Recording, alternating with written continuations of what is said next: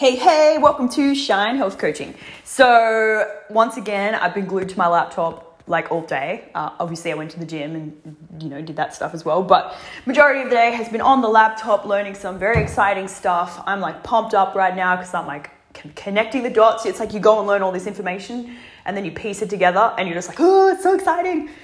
So I thought, okay, well, I'm really not thinking about health today. So I pulled out one of my nutrition books from when I did my nutrition course. And I thought I'm going to go through and give you an outline of serving sizes because I don't think many people actually have a genuine outline of what they should be eating and how much they should be eating. Little heads up, the food that you get at when you go out to dinner and that is generally way above serving size. Makes sense. People want to see, what they've paid for is there. So it makes sense from a business perspective, but let's focus on health right now. So let's start with fruit. Okay. So one piece of fruit, like a medium piece of, apple, banana, orange is like 150 grams. This is the same as two small pieces of fruit, which is like plums, kiwi fruit, apricots. And then we've got 1 cup of fruit is, canned fruit.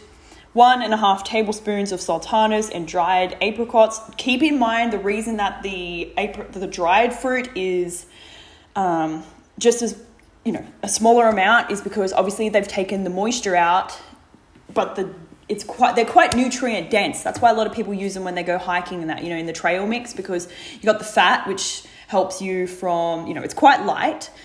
To eat the trail mix, plus you've got the fat which helps satiate you, plus the dried fruit which gives you a lot of energy. So examples of fruits: apple, apricot, avocados, bananas, blueberries, cantaloupe, cherries, grapefruit, grapes, guava, kiwi fruit, mango, oranges, peaches. I'm not going to read the whole list to you because it's boring. All right, moving on to vegetables. So these are if we're thinking about cooked vegetables, that's like half a cup, which is 75 grams. Cooked, dried beans, peas or lentils is half a cup as well. 1 cup of salad or 1 small potato. So examples of this in terms of legumes, let's talk about legumes.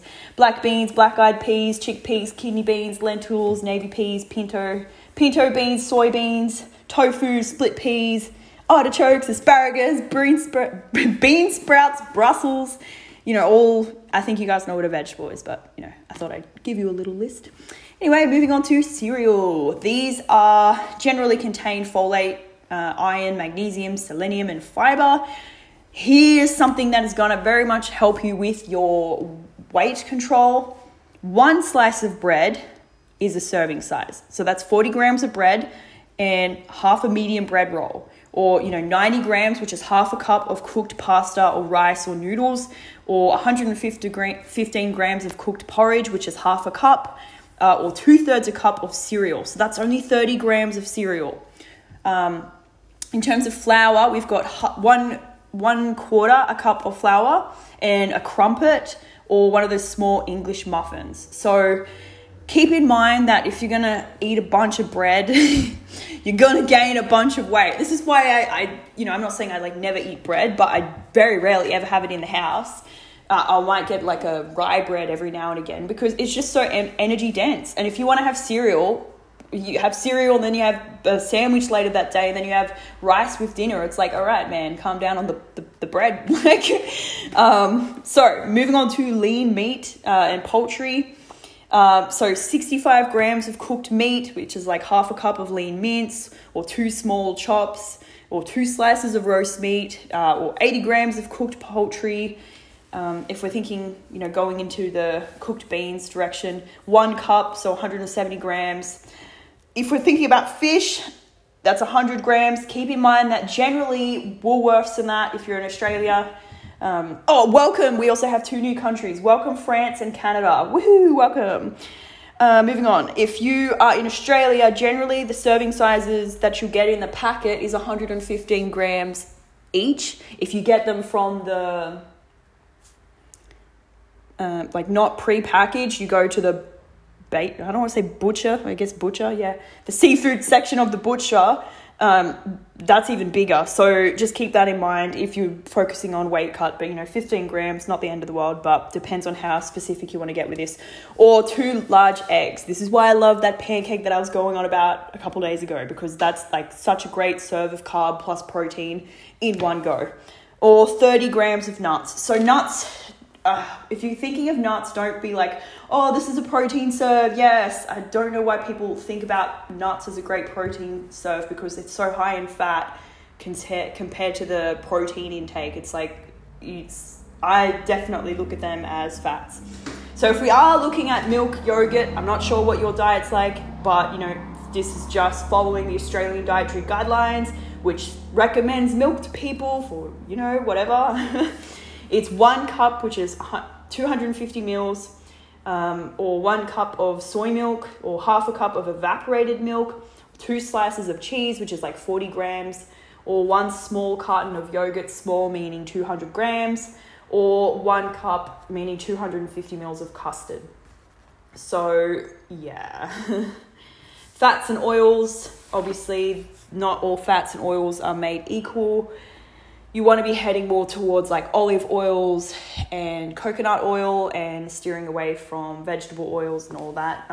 Obviously, oils also includes the fat in the fish, nuts, olives. I love buying olives. I think they're a great snack as well, especially you can get like little chili olives, and it's like the little bit of chili kind of fires up your metabolism, which is good, but just a nice little snack to fulfill that, but not, go overboard.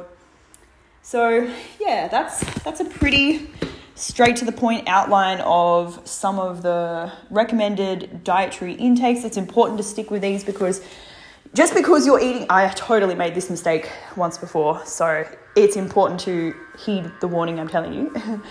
Just because you're eating good food doesn't mean you can beat the fact that your body still needs a certain intake versus outtake.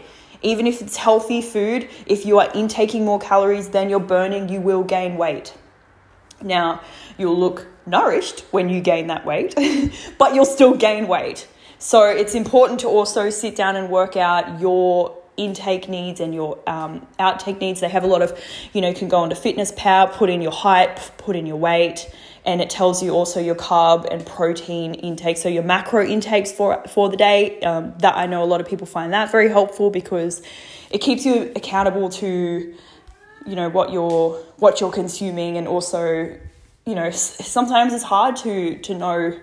Perfect example being the cereal and the bread. Most people don't think about the fact that they've had bread and cereal and that. So being able to break that down is something that's very, very helpful as well. So I really hope that you use this to go forward and have a bit more awareness around what you're eating. Anyway, I'm getting back to study. Hope you have a great day wherever you are in the world. Bye.